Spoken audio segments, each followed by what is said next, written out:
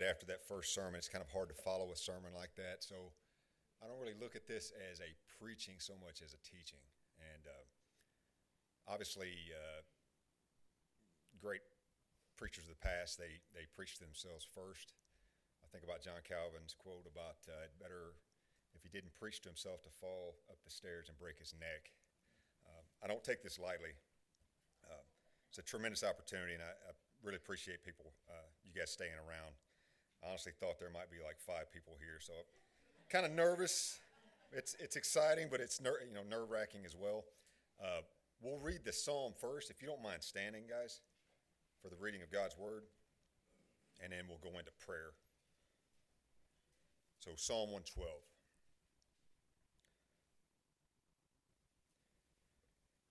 I'll start in verse 1. Praise the Lord.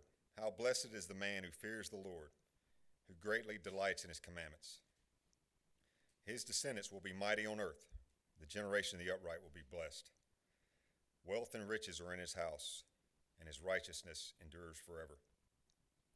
Light arises in the darkness for the upright.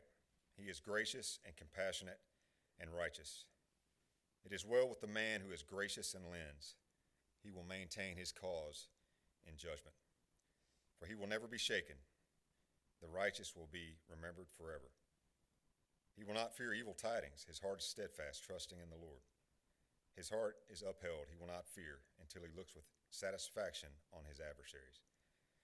He is given freely to the poor. His righteousness endures forever. His horn will be exalted in honor. The wicked will see it and be vexed. He will gnash his teeth and melt away. The desire of the wicked will perish. So ends the reading of God's word. Let's go to the Lord in prayer and ask for his help. Gracious Heavenly Father, you are an awesome God, a great and powerful and sovereign God. We offer you praise, Lord. We love you. You are our very strength. You are a fortress, a mighty fortress. God, let this humble teaching fall on receptive ears. May you empower the teacher here to expound on your word, to give you the glory, and to sit or take a step back. Lord, get out of my own way and honor you and glorify you and serve you as you rightly deserve to be served. We praise you, Lord. We love you again, and may this honor you, and may it hear on receptive ears. Give us eyes to see, ears to hear, Lord. We ask all these things in your blessed Son's name. Amen. So Eric, who did a really, really good job on the last psalm, I have to give him credit. I hope I can keep in step with him. Basically, Psalm 112 picks up immediately after 111 lets off there. So the last verse of 111 is on the fear of the Lord, and the bulk of this teaching today will be on the fear of the Lord. It's something we all need to grow in and ask God's help with. The last verse of 111, the fear of the Lord is the beginning of wisdom, and we know that sounds really familiar. That's almost on par with Proverbs 1:7. The second part of that verse, a good understanding, have all those who do his commandments. His praise endures forever. And I love the fact 111 and 112 are basically, they're linked together. They're in essence linked together in the canon. 112, like 111, is an alphabetic acrostic, which means both of these psalms have 22 lines each line beginning with a successive letter of the Hebrew alphabet. So the Psalms 111 and 118 are considered Hallel Psalms, which diving into this study, I did not know that. They were basically sung at the Passover feast. It is quite good that 111, 112, and 113 all begin with praise, a hallelujah to our holy and majestic Heavenly Father. Where 111, again, Eric teaching and preaching that, it focused on the works and ways and goodness of God. 112 will focus on the man of God, the man who fears and loves and obeys God. Charles Spurgeon, commenting on this strong connection between these two psalms, he says, it bears the same relation to the preceding which the moon does to the sun. For while the first declares the glory of God, the second speaks of the reflection of the divine brightness in men born from above. That man has a way with words. 112 is also a wisdom psalm. And obviously, again, these two are meant to run together. I just hope I can stay in step with Eric on his teaching in the study of this psalm. We'll start in verse 1 again, beginning with praise. Praise the Lord. How blessed is the man who fears the Lord, who greatly delights in his commandments. And you notice right away, praise to God, shouting praise. It sets the tone right away in this psalm. What's very illuminating and important to note here is although this psalm is basically describing the character of the God-fearing man, it is ultimately God who is praised. This is not by accident. Praise is not going to the godly man, it's going to the godly man's God. And this man is described in these verses exhibiting these traits only because of the grace of God. To a man and woman here, we're all here by the grace of God. If you'd look back 3 years ago, or 3.5 years ago, prior to the Lord appearing, me standing here is just a testament to that. You'll remember the Apostle Paul stating in 1 Corinthians 15:10, "But by the grace of God I am what I am, and his grace toward me did not prove vain, but I labored even more than all of them, yet not I, but the grace of God with me." And you notice Paul, a very humble man, broken and contrite, and super humble, giving all the credit to God there. Again, in Philippians 2, he says, "Work out your salvation with fear and trembling, for it is God who is at work in you both to will and to work for his good pleasure." This godly man in this psalm is not godly by his own strength, but only by the grace of God, by working in him that which is pleasing and acceptable in his sight. So again, how blessed is the man. We all remember going back, how far, I'm going to keep you guys awake, but how far back in the Psalms do we go on the how blessed is the man? We go all the way back to the beginning of the Psalter. How blessed is the man who does not walk in the counsel of the wicked, nor stand in the path of sinners, nor sit in the seat of scoffers. And here's the key, is that God-fearing man delights in the law of the Lord. And in his law he meditates day and night. Turn with me here briefly to Deuteronomy 10, if you have your Bibles open. And I want to read two verses here in Deuteronomy 10, beginning in 12 and ending in 13. "Now, Israel, what does the Lord your God require from you but to fear the Lord your God, to walk in all his ways and love him, and to serve the Lord your God with all your heart and with all your soul, and to keep the Lord's commandments and his statutes, which I am commanding you today for your good." So obviously the blessings are in fearing the Lord, submitting to him, obeying him. So you have this how blessed theme multiple times throughout the Psalms. In the Hebrew, this is a very interesting point. In the Hebrew, it is actually plural, the blessednesses or happinesses. The point is, in the Hebrew, when you see a word like that should be singular, it in essence magnifies it, leading to a joy that transcends the godly man's circumstances. John Murray once wrote, he said, "The fear of the Lord is the soul of godliness." So we understand the fear of the Lord obviously is a major theme in both Testaments. It's not just an Old Testament idea, and I'm going to piggyback on Ed with the false teaching. It's not just an Old Testament idea that we forget in the New. There's some very misled leaders in Christian circles these days and I'll name one, Andy Stanley, who says basically forget the Old Testament. I know John MacArthur rightly rebuked him and said, I think Andy needs to dust off his Old Testament. If you think about what Christ said himself in Matthew 10:28, "Do not fear those who kill the body, but are unable to kill the soul, but rather fear him who is able to destroy both soul and body in hell." You think about Apostle Paul in Ephesians 5, to be subject to one another in the fear of Christ. So again, these blessings will flow to the God-fearing man. So many promises in God's word, and especially in the Psalms, on the God-fearing believer. Again, the opening psalm describing the man who loves his word so much that he meditates on it day and night. In the body of hope, do we take God and take his word and let it saturate us? I think of what Charles Spurgeon said of John Bunyan about if you cut him open, he would bleed bibline.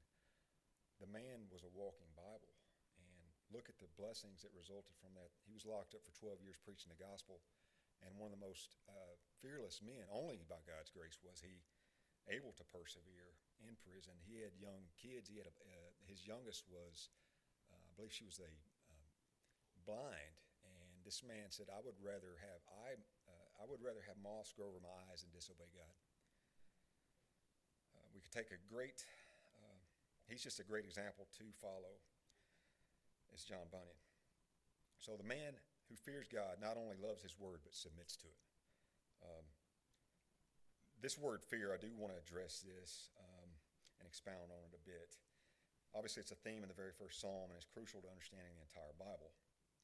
If you see in Psalm 1, beginning in verse 6, the opposite of the man who does not fear is the wicked. And it says, starting in verse 4, the wicked are not so, but they are like chaff which the wind drives away. Therefore the wicked will not stand in the judgment, nor sinners in the assembly of the righteous. For the Lord knows the way of the righteous, but the way of the wicked will perish. And there's a great overlap between the last verse in our psalm here today, along with those 3 verses in the first psalm. And the way of the wicked will perish. So Psalm 112 and the first psalm make it clear. God makes it clear there are only 2 kinds of people in this world. There are those who fear God, and there's the fool, the wicked. There's no third way. There's 1 or 2 ways. And I know Ed addressed this in the first sermon so well. His way or the way of the wicked. And God's great design and his perfect order of the universe, there's a blessing on the man who delights in his word, and there are curses and sorrows and multiplied judgment on those who reject it. What shall we say to these things? There are eternal consequences on the path we take. I've been in Proverbs for a long time, daily, and I would say through the first 9 chapters, it's all about the fear of the Lord. And there's such blessing in those verses, in that first 9 chapters. Going back to Proverbs 1:7, we see the fear of the Lord is the beginning of knowledge. And again, there it is. Fools despise wisdom and instruction. And I would encourage, we've got quite a bit of youth in here, and not just to the youth, but any believer here, to make the Proverbs, and obviously God's word in greater detail, a daily reading, asking God for understanding and wisdom and enlightenment to renew your minds in his word. This is a prayer he is delighted to answer. Just thinking of personal growth, I mean, a lot of it is correction.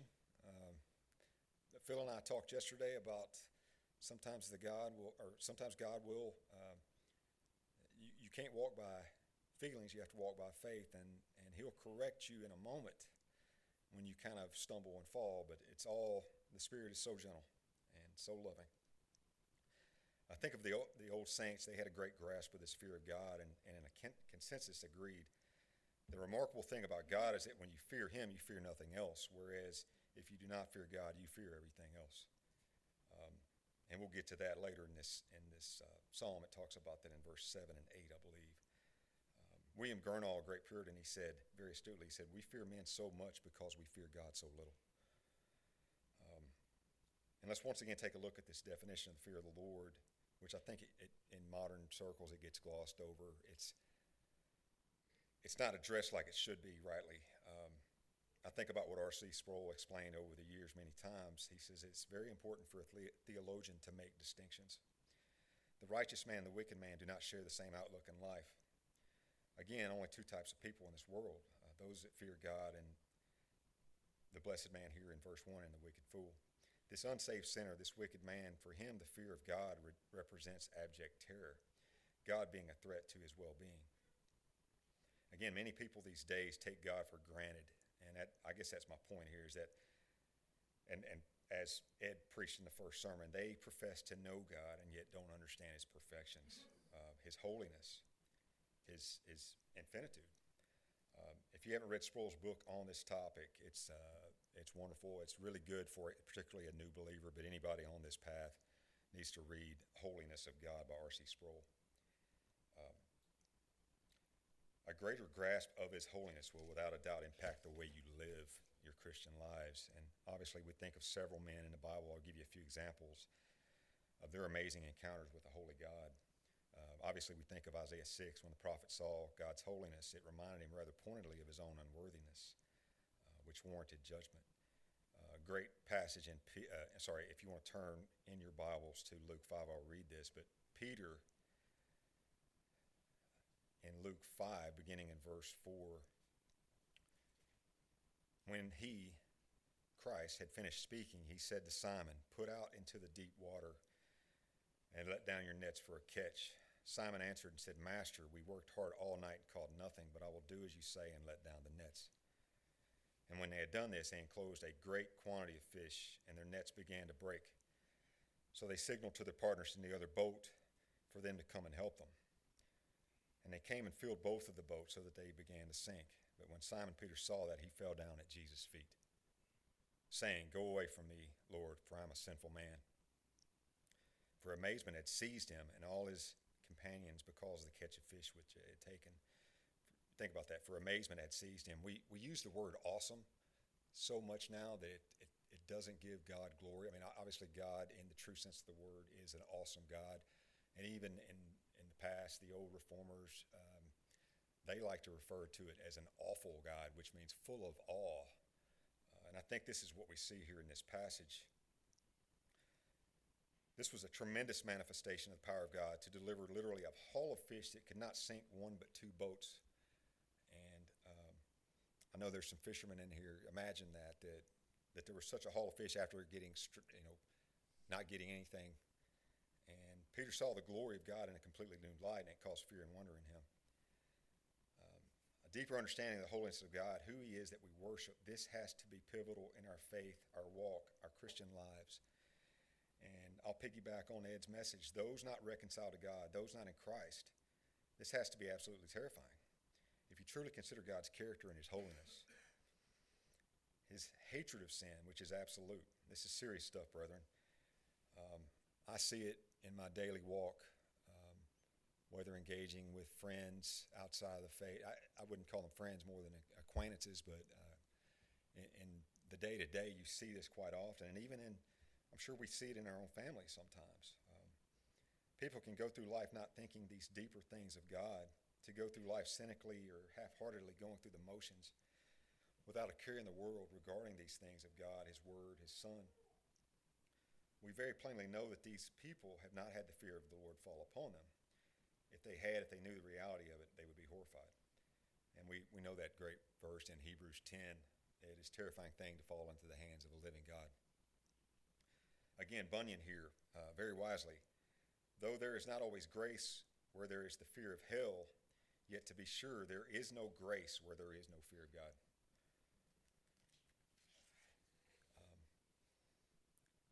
Thankfully, this Psalm 112, is speaking of a fear of the Lord for the saved believer, and that's the good news for the believer in Jesus Christ. As we work through the rest of this psalm, it will shine brightly in our minds and hearts, I pray. The true regenerated by the Holy Spirit believer in Jesus Christ fears and loves God. And even this is really important, guys. One of the few things I will circle in this message, though, even though we are reconciled to God fully by the shed blood and the perfect righteousness of our Lord Jesus, even though we understand that we're on a path that leads to heaven, that there is eternal blessing waiting for us, that we are secure in our salvation, no one can snatch us out of our hand, and John 10 says that. Even though we understand all of that, that does not make us careless or indifferent as we walk this walk of faith. It impacts us differently. It should produce a different kind of fear in our hearts and our minds. If you take away anything from this humble attempt today at preaching and teaching, I pray it is this, that these sentences prior to this and also this fear of God, it's a wholehearted life. It's not just a reverent awe. It's a heart given to him. Of loving, humble worship that you sacrificially give to God in return for his mercy and saving grace. And I know you guys are great Bible-believing Christians here. There were three verses that immediately I thought of. If you would turn with me to Romans 12, if you have your Bibles available. In the first verse in Romans 12, we'll read the first two, actually. Paul had just gone through the mercies of God in the great bulk of this letter. And he says, Therefore I urge you, brethren, by the mercies of God, to present your bodies a living and holy sacrifice, acceptable to God, which is your spiritual service of worship. And do not be conformed to this world, but be transformed by the renewal of your mind, so that you may prove what the will of God is, that which is good and acceptable and perfect. When I came to faith, that was one of the first verses that not only stood out to me, but I had to learn that verse word for word. And I was saved in the King James, and I learned it in the King James. It'd probably be hard for me to recall that now, but um, he laid out all of these wonderful mercies in those first 11 chapters in Romans. And I love how John MacArthur here comments on this first verse of chapter 12. He says, "For those in Christ, the only acceptable worship is to offer themselves completely to the Lord." And that's, your life is sacrificial. You're no longer your own. You're no longer self-gratifying or self-pleasing. We battle the flesh, obviously. You go through Romans 6 and 7. You know it's a battle. You're never going to be sinless in this world, but it's a pursuit of righteousness, and it's a direction. It's a heart direction, not a perfection, but a direction. And going back to what Ed said about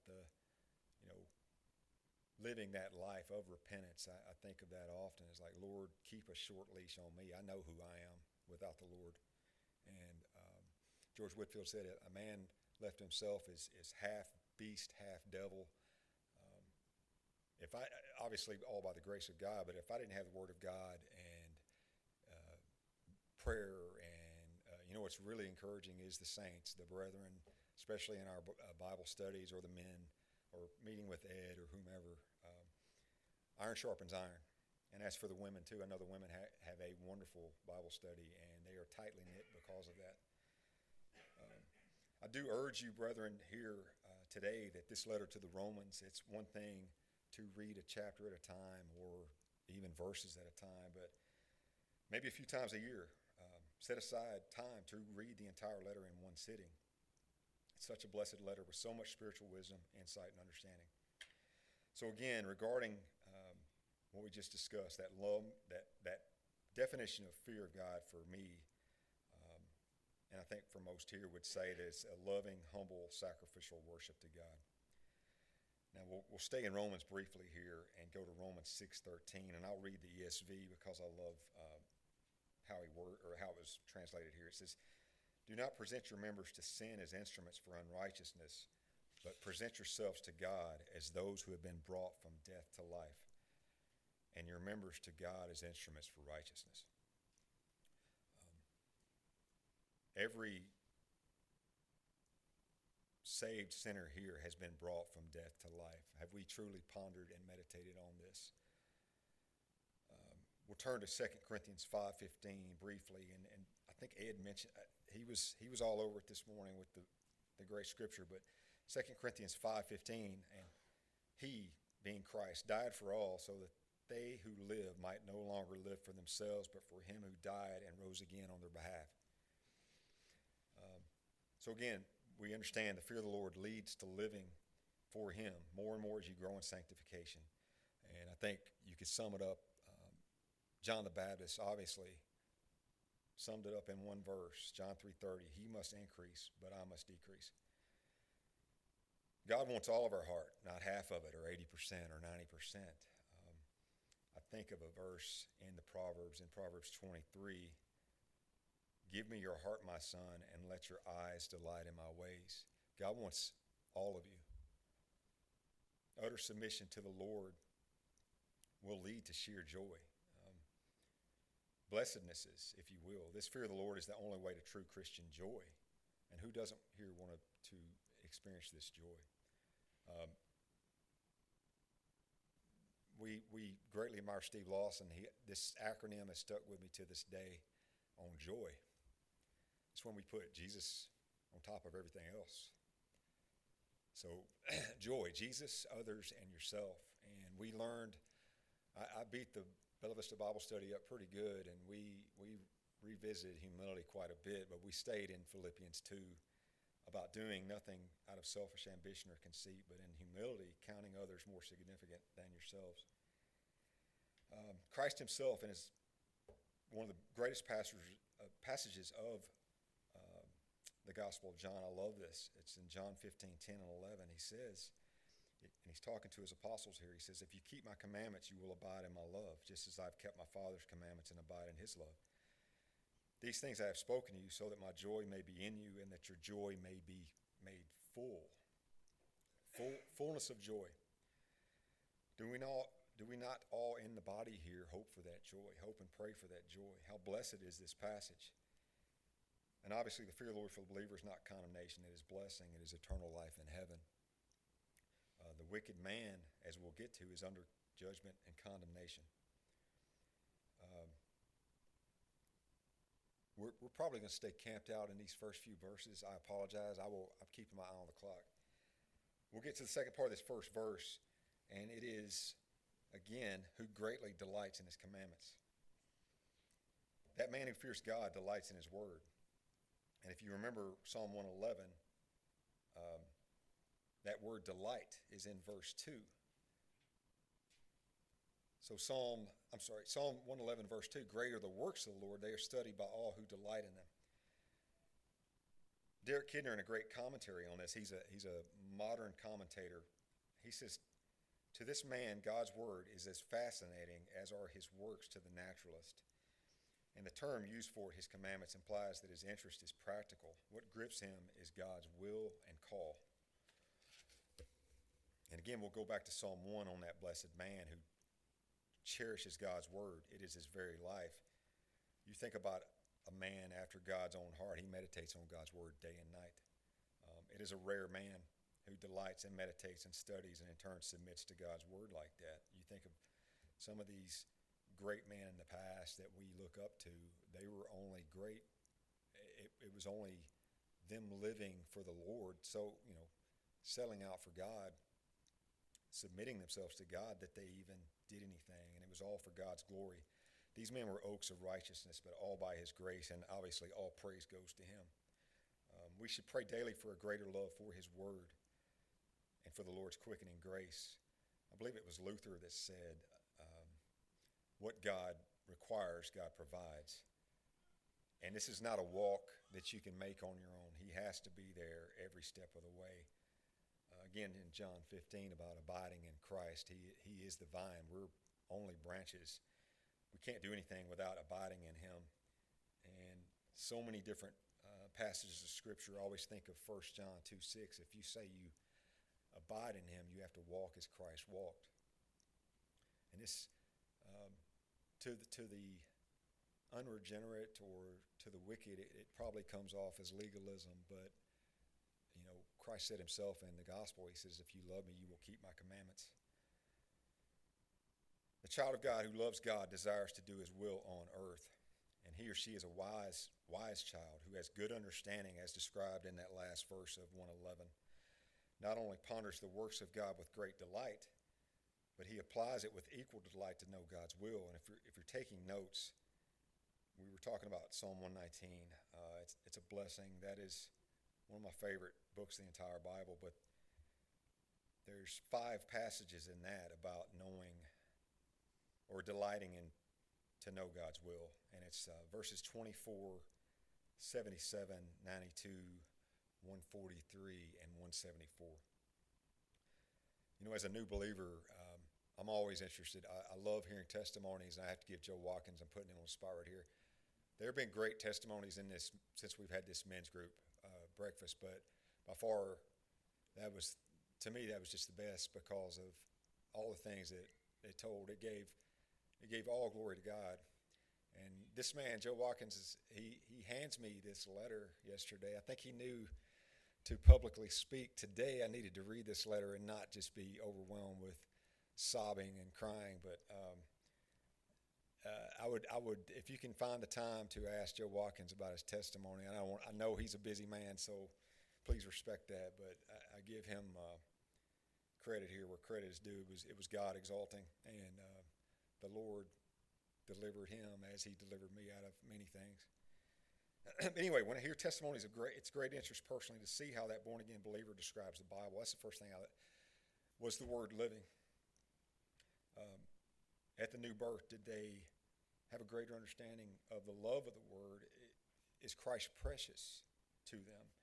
And I pray here at Hope we're united in these core values. These are marks of salvation.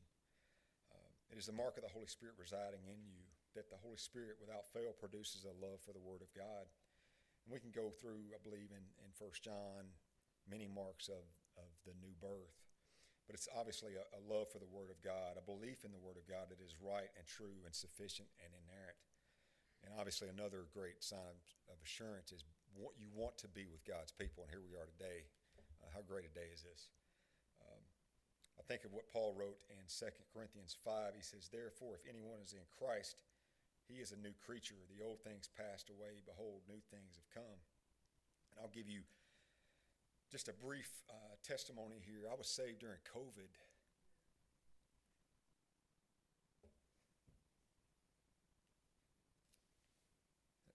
During the lockdowns. And I think about how God used secular things. I mean, it went from like a podcast that was about fitness, and they mentioned a book by a guy named, an old writer named James Allen, who wrote a book about a proverb, "As a man thinketh in his heart, so is he." And that led me to, obviously, I was buying little books on Amazon, and it would say, "Well, you need to read this and you need to read that." And I'm like, okay, this is all good stuff, but I did revisit that James Allen book, "As a Man Thinketh, so is he," because I love the deal with the mind and the heart. And I believe he grew up in a believing family, but he was not a Christian. But this book led me to buy other books, and the next thing you know, I'm reading Andrew Murray on the Parable of the Vine. And I mean, within weeks, salvation came. I took it literally, quite literally. I was in a prayer closet and broken in sin, as Joe explained, just crying out to God, "Save me. I cannot save myself." And this is a guy who grew up in a church, in a Methodist church, which I know they've gone off the rails lately, but my mom was a church secretary, and there were times when the scripture did come alive, if you will. But I professed Christ for so long. I was saved when I was 47, and I lived like a devil. I mean, I wasn't out committing crimes, but I disobeyed and ran from God. And it wasn't until 2020, during COVID of all things, that God used that to open my heart and my eyes to his truth. So again, this word came alive to me. And I can't pinpoint the day. I know I've got probably prayer journals that I know a near time or date that it was, but when salvation came, I just knew immediately something was different. I got up that over a weekend, like, man, the word has come alive. And Andrew Murray, in his book, The Parable of the Vine, it led me to John 15. I was reading in John quite a bit, and obviously a lot of people, new believers especially, are instructed to read John, and I would definitely start there if you're not in Christ, to begin in the Gospel of John. But the word, again, it came alive. I couldn't get enough. It truly did consume me there for a time. So whether reading the word or hearing sermons or reading books about the word or even Christian biographies, this short time since the Lord appeared has been a real blessing. And obviously on this path we have ups and downs, but the Lord is gentle and he will correct you. He is faithful and true and merciful and long-suffering. He is patient and kind. I'd love to hear an amen. But God, I think about Martin Lloyd-Jones, that passage in Ephesians, but God being rich in mercy. And that's where, again, nothing I did. This is all, thanks be to God. Thank God for the buts in the Bible, as Martin Lloyd-Jones said. But we'll get to this about the Word of God, about loving the Word of God, being a true mark of the God-fearing man. If the Word of God is God-breathed and inspired by the Spirit, and that same Spirit now resides in us, changing our very natures, softening our hearts, illuminating our minds, doesn't it make perfect sense that he would want to change our nature in a way that would make us love his word? And not only that, not only loving his word, but fully submit to it more and more. A great contradiction, and this is probably going back where Ed was in that ballpark, is you see false professors, they profess Christ, but yet they don't love his word. And that's a huge contradiction. That may be the greatest of contradictions. We know people in our very lives that go with this, use the word or the phrase, easy believism route. Usually it is that false professor that is the hardest to reach, and we probably all by experience know that. Our prayer should be, though, that we lead by example. And I know I had a conversation back there with those guys about the Lord has worked on my heart to be more understanding, and there is of blessedness in sometimes biting your tongue when you're around someone that professes Christ and yet produces no fruit. That first year or so, I was called zealot and various things, lovingly, but it was an eye-opener. So, the Lord will, if you ask for an enlarged heart and a softer heart towards the lost, He's going to answer that prayer. He is happy to do so. I pray that we do lead by example and walk as He walked, as Christ walked, which would be salt and light to the false professor, speaking the truth in love. Many who say they are Christians are not true. We know this. But the true mark of the Christian will love God's word. He will delight in it and gladly abide in it. It's not a perfection again, but it's a direction to submit to it in obedience out of not only fear of God, but love for Him. And this is in response again to the wonderful gift of eternal life we are glad to obey. To those who know Him, His commandments are not burdensome, as the Scripture says. As Christ Himself said in the Beatitudes, one of the first Beatitudes I learned, blessed are those who hunger and thirst after righteousness, for they shall be satisfied. And you look back at Isaiah 55 about come and drink. There's false hope in anything and everything but Christ. And again, not made perfect salvation, and we'll continue to sin until He brings us home. But thanks be to God, it is heart direction. We're no longer slaves to sin and under the dominion of sin. Praise God for that He delivered us out of darkness into His marvelous light. Only in Christ is our liberty. Only in the Lord Jesus Christ is our freedom. His yoke is not burdensome. And what a blessed Savior we have. Those who fear God and delight in His word will be blessed. Again, I keep harping on that. We need to address some of these blessings.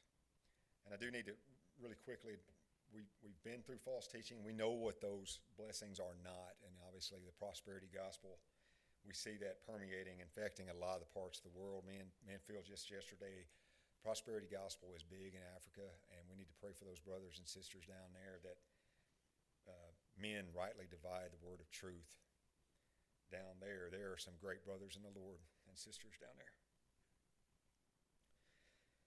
And obviously, Pastor Ed, we've gone through this. We all know that. We've criticized this false gospel, and rightly so, for it holds out a promise of earthly blessing as a reason to follow Christ. That's basically self-gratification. I'm going to follow Jesus so I can, live high on the hog. Usually that false gospel will associate a greater blessing in accordance with what you give these false teachers in terms of your money. And we're definitely not talking about that here. Let's move on to verses 2 and 3 really quick, guys. Beginning in verse 2, His descendants will be mighty on earth. The generation of the upright will be blessed. Wealth and riches are in His house, and His righteousness endures forever. Consider this. There's blessing, our blessing, even to the descendants for the man who fears God. One of the Old Testament Psalms commentators, I believe his name was Van Gemeren, he put it this way. He says, their characters and acts are marked by godlikeness, and because their way of life shows a concern for God's majesty, glory, and greatness, which we see that back in the psalm that Eric taught through. They build up the kingdom of God on earth. Therefore, the Lord rewards them with success in their labors. The fruits of success are put in Old Testament terms, many and blessed descendants, wealth and honor. They enjoy success granted by the bestowal of God's blessing of riches and honor. And His children share in the blessing of their godly parents. You'll see that in 2 Timothy 1:5, where Paul's letter to Timothy, he praises not only Timothy's mother, but his grandmother. I love that. So obviously, descendants will be mighty on earth. That generation of the upright will be blessed. We also look at 1 Timothy 4:8, where Paul says, bodily discipline is only really of little profit, but godliness is profitable for all things, since it holds promise for the present life and also for the life to come. This life and the life to come, you'll be blessed in your godlikeness. And we think about what Joe Flahive taught a few Sundays ago in I believe it was Psalm 110, about the whole following the heart after God. You begin, when you follow hard after God and you're broken in your sin and repenting of sin and wanting to learn God's word and study His word, you begin to take on certain characteristics. And we know that from personal experience. Now, this verse does not say every child of a believer will be saved, and this is a general observation, a general pattern. But what it is saying is that there's a greater likelihood of a God-fearing man and wife producing descendants that also fear God. And I have to borrow from Steve Lawson. He used this little. It was an American educator decided to trace the descendants of two men from, I think it was from the 1700s, so they were contemporaries. And obviously, we know about Jonathan Edwards, but there was another man named Max Jukes. So what this educator studied, he traced the descendants of both Edwards, and he traced him, I believe, for 5 generations, and did the same thing with Max Jukes. And you can find this online. It's entitled Jukes Edwards, A Study in Education and Heredity. It's definitely worth taking a look if you find the time. So Jonathan and his wife Sarah, their legacy to their children includes 4 points. A love and reverence for God, point number 1. A love of family and home life. The value of a Christian education. And I know we have some homeschoolers here, I believe. God bless you for that. I believe it was Vodi Bakum that said, or it might have been Paul Washer, about if you send your kids to Caesar, their return, they won't return the same person. So there's 10,000 plus hours of indoctrination. It's hard, and I know homeschooling is difficult. So those that do it, I understand and respect that. The 4th point, the importance of hard work or industry, and this is a great point. When you think about Jonathan Edwards, he was probably, I know Sproul says he's the most foremost American theologian. He was not just a theologian, but he was a pastor, a preacher. Here's where that study gets very interesting. This is rather remarkable, and we'll contrast the God-fearing man and the wicked here. Edwards' 5 generations of descendants include 1 U.S. vice president, which was Aaron Burr, 1 dean of a law school, 1 dean of a medical school, 3 U.S. senators, 3 governors, 3 mayors, 13 college presidents. And this is back when there were actual college presidents that feared God. 30 judges, 60 doctors, 65 professors, 75 military officers, 80 public office holders. Again, God-fearing men. This is not the public office holder of today that we see, this outright wickedness. 100 lawyers and 100 clergymen. So contrast that with these descendants of Max Jukes. And this is almost horrifying to read. This man's legacy is noticeably different than that of Jonathan Edwards and his family tree. So Jukes' legacy came to people's attention when the family trees of, this is astounding, the family trees of 42 different men in the New York prison system were traced back to Max Jukes. He lived in New York at about the same period as Edwards. And the Jukes family originally was studied by a sociologist in 1877. What he discovered is quite horrifying. 7 murderers, 60 thieves, 190 prostitutes, 150 other convicts, 310 paupers, and I know you don't hear that word. I believe people that live below the poverty level at that time, and 440 who were physically wrecked by addiction to alcohol. And of these 1,200 descendants that were studied, 300 died prematurely. So think about that. Very, very distinct legacies, am I right? A God-fearing man in Edwards and a man lacking the grace of God. Make no mistake, a godly father or mother spiritually impacts others. A godly coworker, and I think of Beth Hart, a godly coworker spiritually impacts others. A godly brother or sister or son or daughter spiritually impacts others. It's a ripple effect of a life lived for God in submission to and delight in His Word. And another, I will lead you back to the King James, one of the first verses I learned. I love this because the Lord, we all want to be like Jesus. He says in John 7, verse 38, he says, "He who believes in me, as the Scripture said, from his innermost being will flow rivers of living water." That speaks volumes. Again, a ripple effect of a life lived for God in submission to and delight in His Word. We'll address the wealth and riches passage here in his house. And obviously, those that fear God will have a strong Christian work ethic.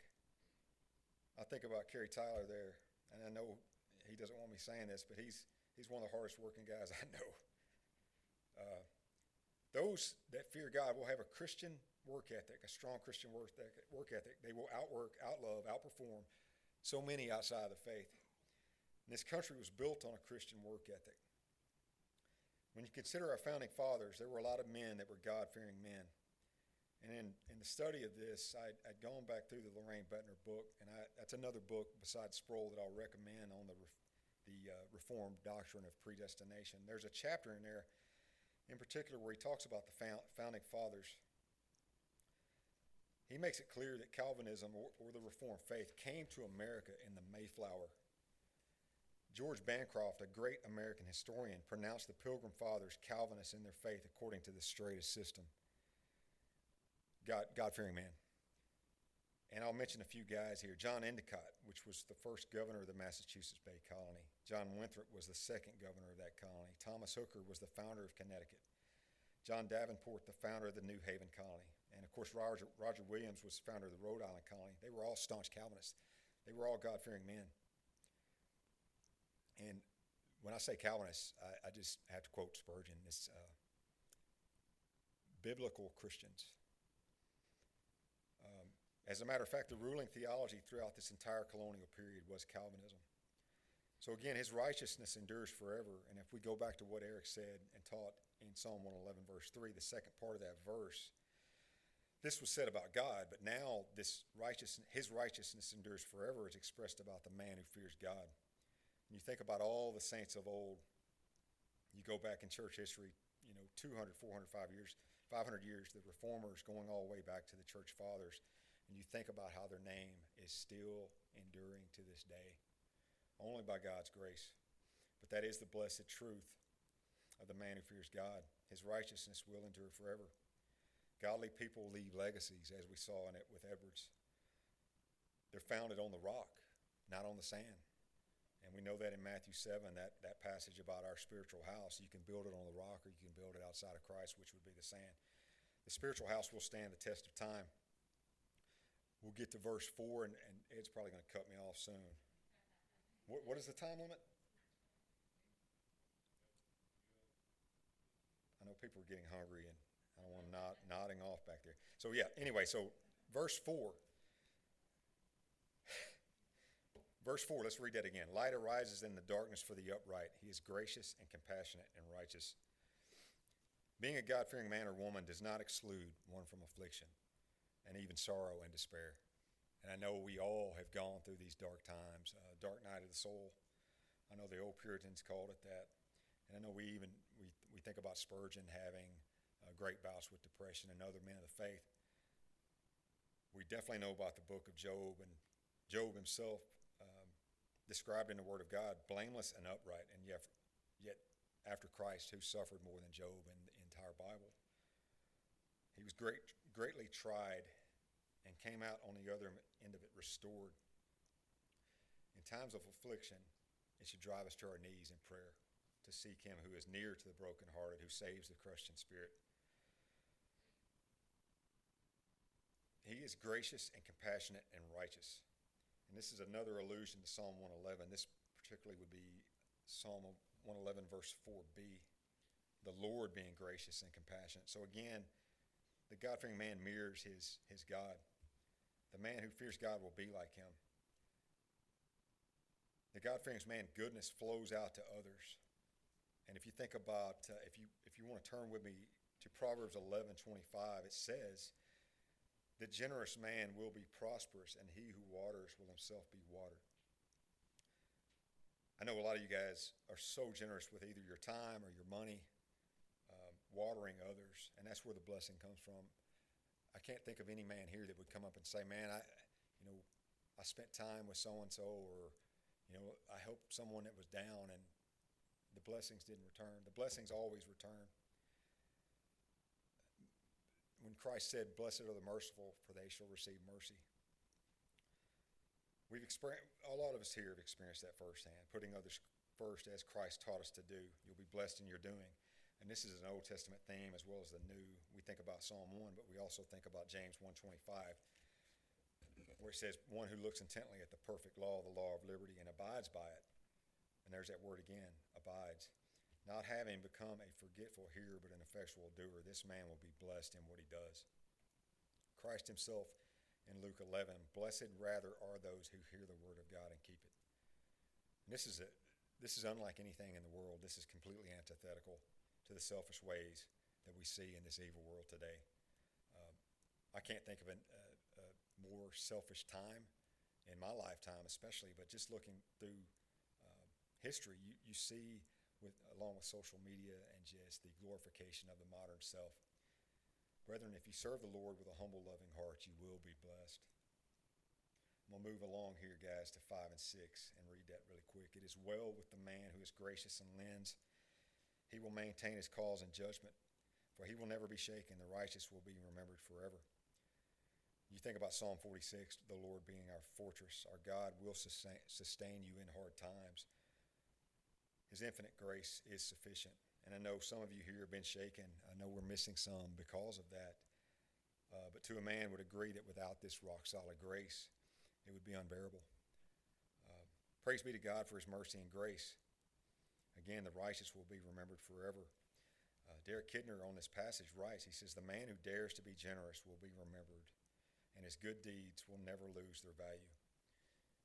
Our actions and deeds have lasting and eternal consequences. And moving along to 7 and 8, the ESV, I love this part. It says, he is not afraid of bad news. His heart is firm, trusting in the Lord. The NASB, he will not fear evil tidings. His heart is steadfast, trusting in the Lord. His heart is upheld. He will not fear until he looks with satisfaction on his adversaries. Those who fear God do not need fear anything else. God is delighted to answer pleas for increased faith, enabling grace, a steadfast heart, life-altering trust. Again, we go back to chapters 1 through 9 in the Proverbs. The main theme there is the fear of God, it being the beginning of true knowledge and wisdom, and the many blessings that will cascade with that greater understanding. Verse 9, he is given freely to the poor. His righteousness endures forever. His horn will be exalted in honor. Christians freely give and are big-hearted, and in humility count others. Again, they count others more significant than themselves. Christ himself, better to give than to receive. This is another trait completely antithetical to the world. This is a huge character trait for the Christian as any. Humble, large, giving hearts. This horn, his horn will be exalted in honor. You think about it. In Old Testament times, basically the symbol of an animal's strength was his horn. So now this is going to apply figuratively for the God-fearing man. In Psalm 75, verse 10, it says, all the horns of the wicked I will cut off, but the horns of the righteous shall be lifted up. And I think of many verses where God lifts up the humble. This humble giving servant of Christ will be honored, brethren. And we can't help but think of Christ in the Beatitudes, exhorting us to do not store up for yourselves treasures on earth where moth and rust destroy and where thieves break in and steal.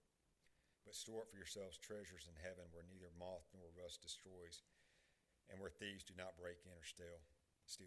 For where your treasure is, there your heart will be also. It's a heart religion. He wants the whole heart. Brethren, I appreciate you bearing with me patiently today. This is the first time I've ever done anything like this. And it's a blessing. It's one thing being in a small group setting with 10 or 12 guys and ladies facilitating a Bible study. It's quite another thing being in the pulpit. I don't take this lightly. I have great respect for those that have filled this pulpit. We made it to the last verse, and it's rather succinct. It's only one verse, but it describes the wicked. The wicked will see it and be vexed. He will gnash his teeth and melt away. The desire of the wicked will perish. So you think about that. This psalm has been 9 verses of the blessednesses of the God-fearing man, the man who loves God's word and obeys God's word, and one verse dedicated to the wicked. How futile, how bitter, how fruitless, how selfish, and how vain a life. Their best life is now in this fleeting world. They have no hope. Eternity looms, and the wicked will perish in eternity. Our lives and what we submit to, whether being a slave to sin or a servant and slave of God, have tremendous consequences. And I'll put the application like Ed did. Do you fear God? Is he your all in all? Is Christ precious to you?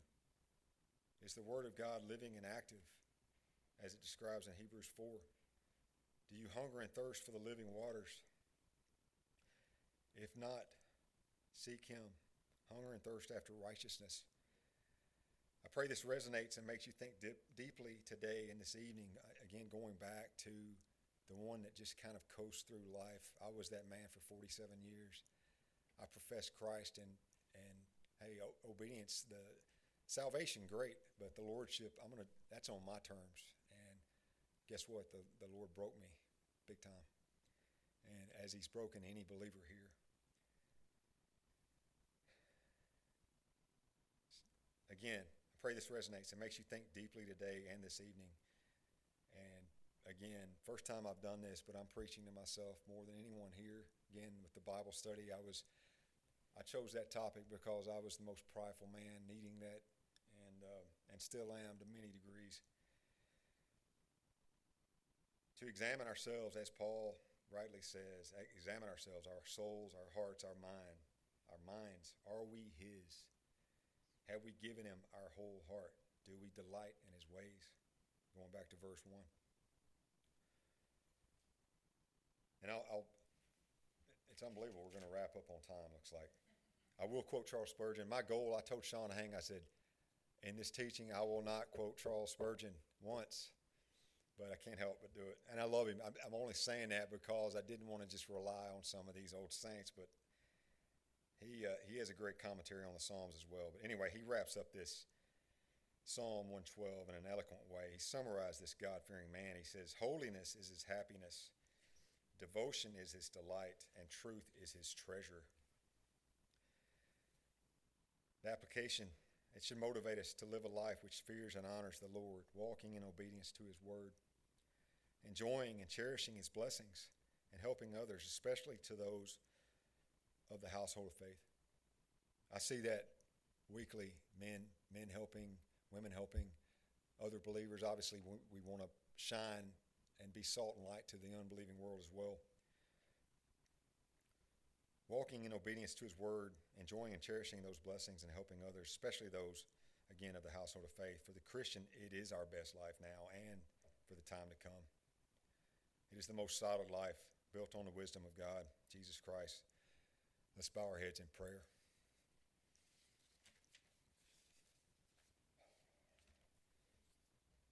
Oh Lord, we offer you praise again. This psalm is a good reminder. Any blessing, any good thing comes from above. Every good and perfect gift is from you, Lord. What do we have that we did not receive from your loving hand, from your providence, from your sovereignty? We offer you praise. We offer you thanks for your Son, your salvation, your perfect plan of redemption. It's mind-boggling. It's hard to get your mind wrapped around such a perfect plan, a foolproof plan, a plan for the God-fearing man. Lord, please bless our travels today. Keep us safe coming and going. And we thank you for being here with us this morning in this couple of hours of prayer and worship and songs. We love you, Lord. You are our strength. You are our rock, our bedrock foundation. In Jesus' name, amen.